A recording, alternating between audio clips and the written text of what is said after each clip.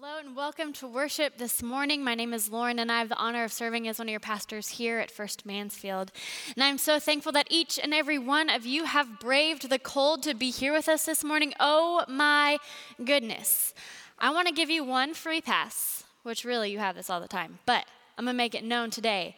If you find yourself a little chilly at any point during this service, you can just make your way out to the back. There's coffee station out there. There's hot water and tea. If you need it today, just no one will be offended. You just find your way out there. There's TVs out there. You can hear everything because my goodness, it is so cold. I'm so glad that you are all here safe and we can be in worship together.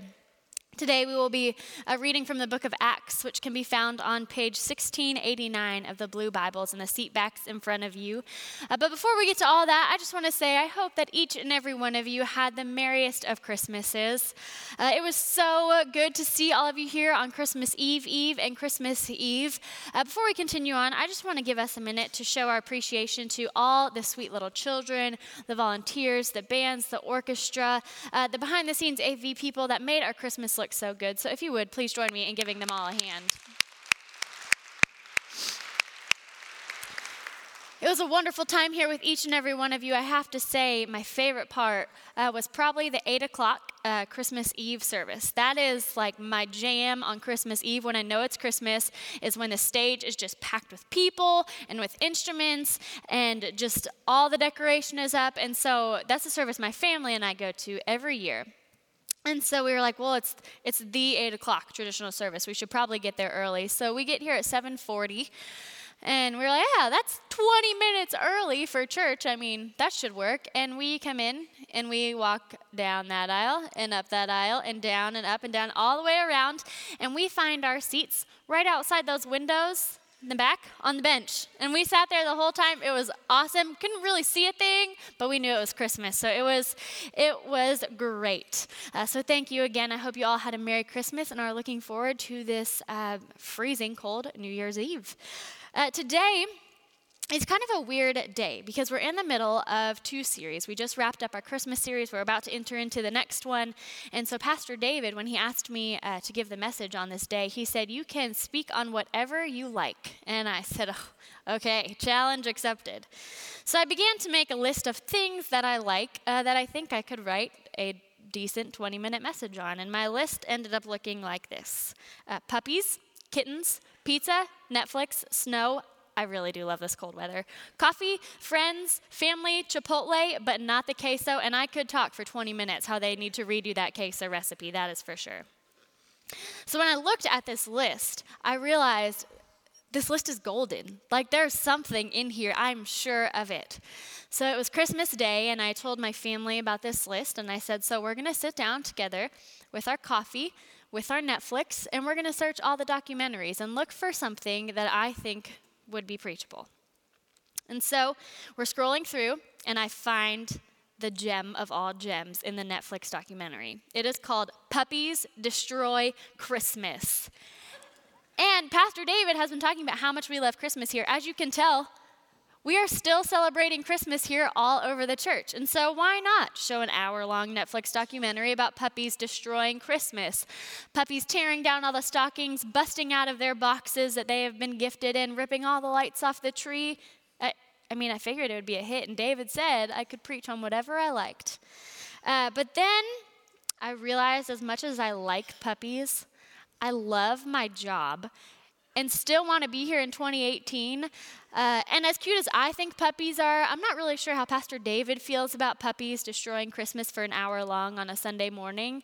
So I figured probably wasn't the best idea, but when you go home today, Puppies Destroy Christmas on Netflix. Won't be a waste of time.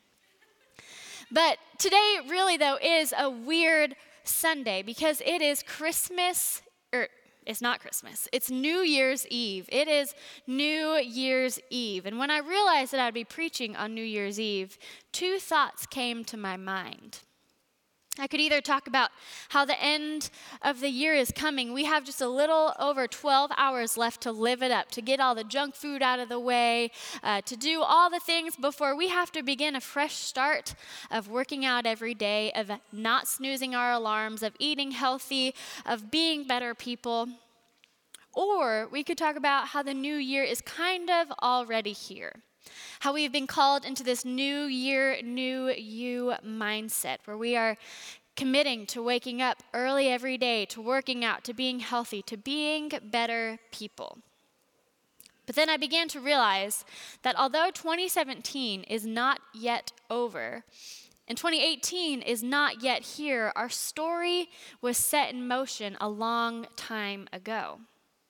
The new year does not create a new us, but provides us with a moment to pause and to reflect on our story. Our story has been happening for many days, for many months, many years, and many centuries. And when I thought about this, I asked myself, what does this mean for us today, and how does this lead us into tomorrow? So today, I want us to talk about our story as part of the church with a capital C. This is the united front that we share with believers in Christ all across the world. The birth of the early church. This is where we came from, but this is also where we are going. This is how we are called to reach out and how we are called to come together with our brothers, our sisters, our friends, family, and enemies the same. This is not how we are called to live only on January 1st, but yesterday, today, and tomorrow. And we experience this birth story of the church in the book of Acts. And the book of Acts is a record of Acts of the Apostles, which gives it its name. But it can also be called Acts of the Holy Spirit, because it teaches us about the coming of the Spirit in the early church. Acts is the second part of Luke's story, and it was written so that we could know the true story of how the early church came to be and how it grew. Now, the book of Acts focuses on two apostles mainly. It focuses on Peter and Paul. And Peter is the central person involved in the beginning of the church in Jerusalem. And Paul is the important missionary who dedicates his entire life to sharing the good news of Jesus Christ. And I believe that the goal of Acts can be summarized in 5 verses from Acts chapter 2, 42 through 47. Hear this word. It says, "They devoted themselves to the apostles' teaching and to fellowship, to the breaking of bread and to prayer. Everyone was filled with awe at the many wonders and signs performed by the apostles. All the believers were together and had everything in common. They sold property and possessions to give to anyone who had need. Every day they continued to meet together in the temple courts. They broke bread in their homes and ate together with glad and sincere hearts, praising God and enjoying the favor of all the people. And the Lord added to their number daily those who were being saved." I believe this is the goal: devoting our lives to the apostles' teaching and fellowship, breaking bread and spending time in prayer, and giving to those in need and praising God. This is the goal of the church, but sometimes it seems somewhere along the way things got a little off kilter. If we fast forward a few chapters to Acts 5, 1 through 11, we read a story of Ananias and Sapphira. And to summarize this story rather quickly, Ananias and Sapphira were married. And one day, they sold some of their land, and they gave some of the money to the apostles. And the money that they did not give, they held back and hid for themselves. And when they presented Peter with this money, Peter said, "Ananias, how is it that Satan has filled your heart, that you have lied to the Holy Spirit and kept some money for yourself? Didn't it belong to you before it was sold? And after it was sold, wasn't the money at your disposal? What made you think of doing such a thing? You have not just lied to human beings, but you have lied to God." Immediately following this, Ananias fell to his death. And after Ananias passed, his wife walked in, not knowing what had happened, and Peter asked her, "Tell me, is this the price you and Ananias got for your land?" She said, "Yes." And Peter said, "How could you conspire to test the Spirit of the Lord? Listen, The feet of the men who buried your husband are at the door, and they will carry you out also." And then Sapphira fell to her feet and died. And now I do not share the story with you to make you fearful if you held back some of your tithe today. This is a safe and welcoming space. But I share this with you because I think sometimes we forget the purpose of the book of Acts. We can forget the purpose of the church. We forget our purpose and we forget our story. The other day, I was reading this story of Ananias and Sapphira, and I heard someone compare it to the story of The Great Gatsby.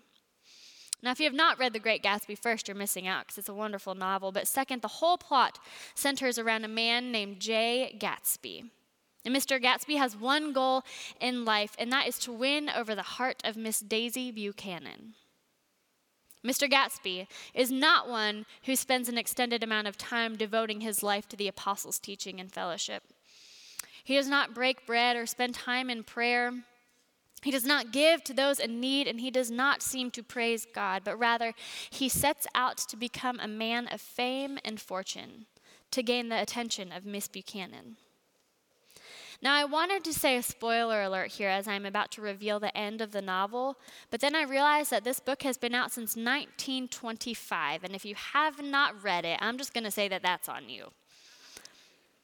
But despite Gatsby's best effort to have the grandest house and throw the most luxurious parties, to be the most handsome man around, he did not end up with his love, Daisy Buchanan.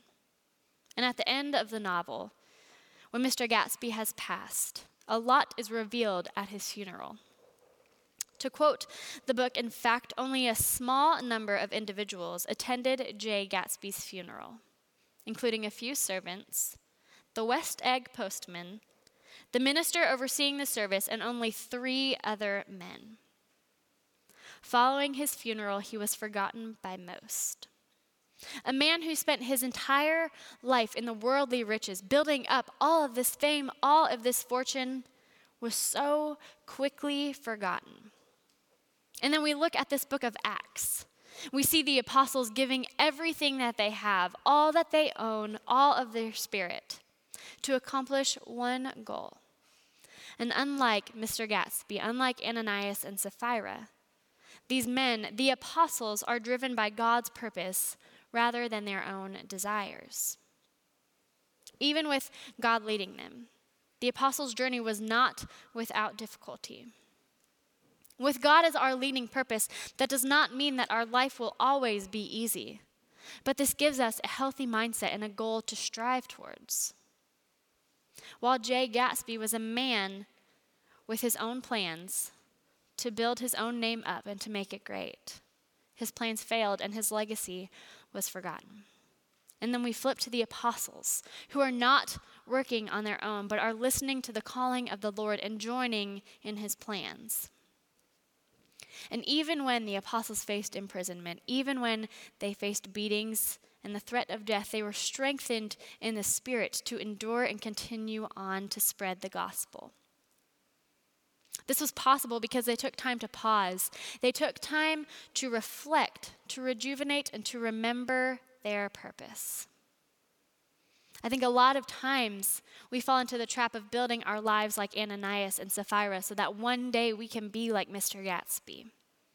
In fact, this is how the world constantly tells us that we need to be living. We think that our story will finally gain enough purpose when we are rich enough, when we are fit enough, when we are promoted enough, when we know enough, when we have enough power. We spend all of our time trying to be enough that we forget who we are in our story right now. We forget where we are right now and where we are called to be right now. Acts is not only a book that reveals to us our past and how we came to be, but Acts is a book that guides us into our future.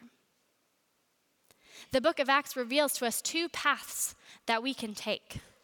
One that leads to light and life, and the other that leads to darkness. Now, I don't know about you, but every year I set New Year's resolutions. I will stop consuming so much Diet Dr. Pepper. I will actually begin to lift weights to work on my spaghetti arms. I will work on holding my tongue. I will work on loving people better. Every year I say, I will do this, I will do that, and every year I fail. Every year people come to church on this weekend, and they assume that they will hear a new year, new you type of message. But what if this year we said, new year, old church? What if this year we made our lives more than just about hitting the gym, but we reflected on the teachings of our church history? What if we paused to remember our story in that moment, to remember how vital our lives are to the life of the church, to the life of this church, and how we are called to be so much more than fit in life, but we are called to be disciples of love and grace and peace and forgiveness. We must come here, and we must admit that we are faulty humans, powerless to control our tendency to do the wrong thing, and that our lives without Christ are simply unmanageable. This new year, we must come and pause and reflect. See, we have just received this amazing gift of Christmas, but Christmas does not stop with the birth of a baby. Christmas means that the world is forever changed, and we are a part of that change. There was a life followed by death and then resurrection, and that is the good news. So today we must pause. We must take ourselves back to the beginning, letting go of the burdens that the world has placed on us and remembering our true purpose. My father has always been obsessed with eagles. We have a creepy amount around our house. And I always thought that this was because of just how majestic looking they were, which in fact they are stunning. But this Christmas, he gave me a wooden eagle with a note attached to it that revealed something a little more. And now I'm pretty sure that this note is simply a story that has been passed on for centuries, but I believe there is something vital that we can learn about it. The note said, "Eagles are awesome." There are a lot of cool things about eagles, but the coolest for me is when the eagle's mighty wing feathers have become heavy with oil and dirt, and their beaks and talons become calcified and brittle. They retire to a hiding place, in a cave or a rock, out of reach of predators, and the eagle experiences a period of rejuvenation. With their great beaks, they pull out their mighty wing feathers one by one, and then they extract each claw. Finally, they begin to smash their beak against a rock until it is too gone. Left defenseless, this peerless, unique bird patiently waits until the beak, the talons, and the feathers have regrown, emerging in their renewed condition stronger than before. When I hear that, I think an eagle, one of the most fearless creatures in the world, admits that they have taken on too much of their external environment. The eagle goes to a place of solace and rest and returns itself to the physical presence in the way in which it came into this world. And then it patiently waits as the bird regains and rebuilds old and new strength to come out rejuvenated. Now, whether this story is fact or fiction, we experience rejuvenation like this every day in our world. We see the caterpillars that cocoon and turn into beautiful butterflies. We see hormonal teenagers that one day turn into kind and caring young adults. We have been given a purpose in this world.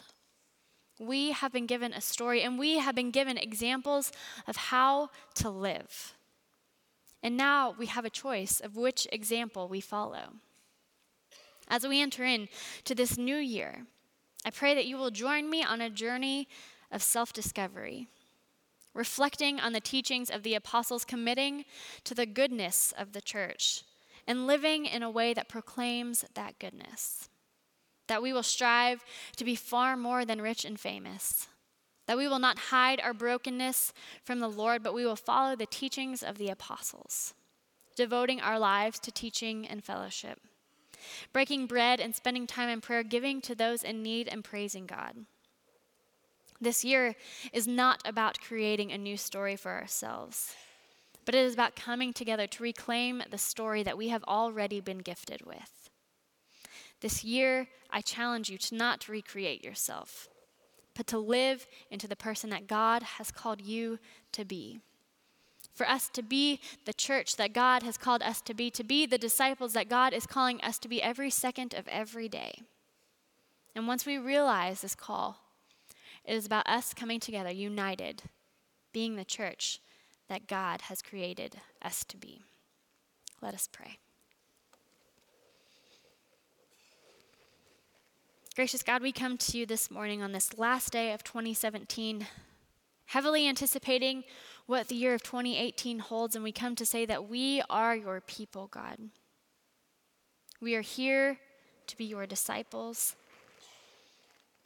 God, we come to love you as best as we know how, to give you all our honor and glory, to give you all that we have and all that we are, God. We just ask that you continue to call us your disciples, and we have the courage to continue to respond to that calling, God.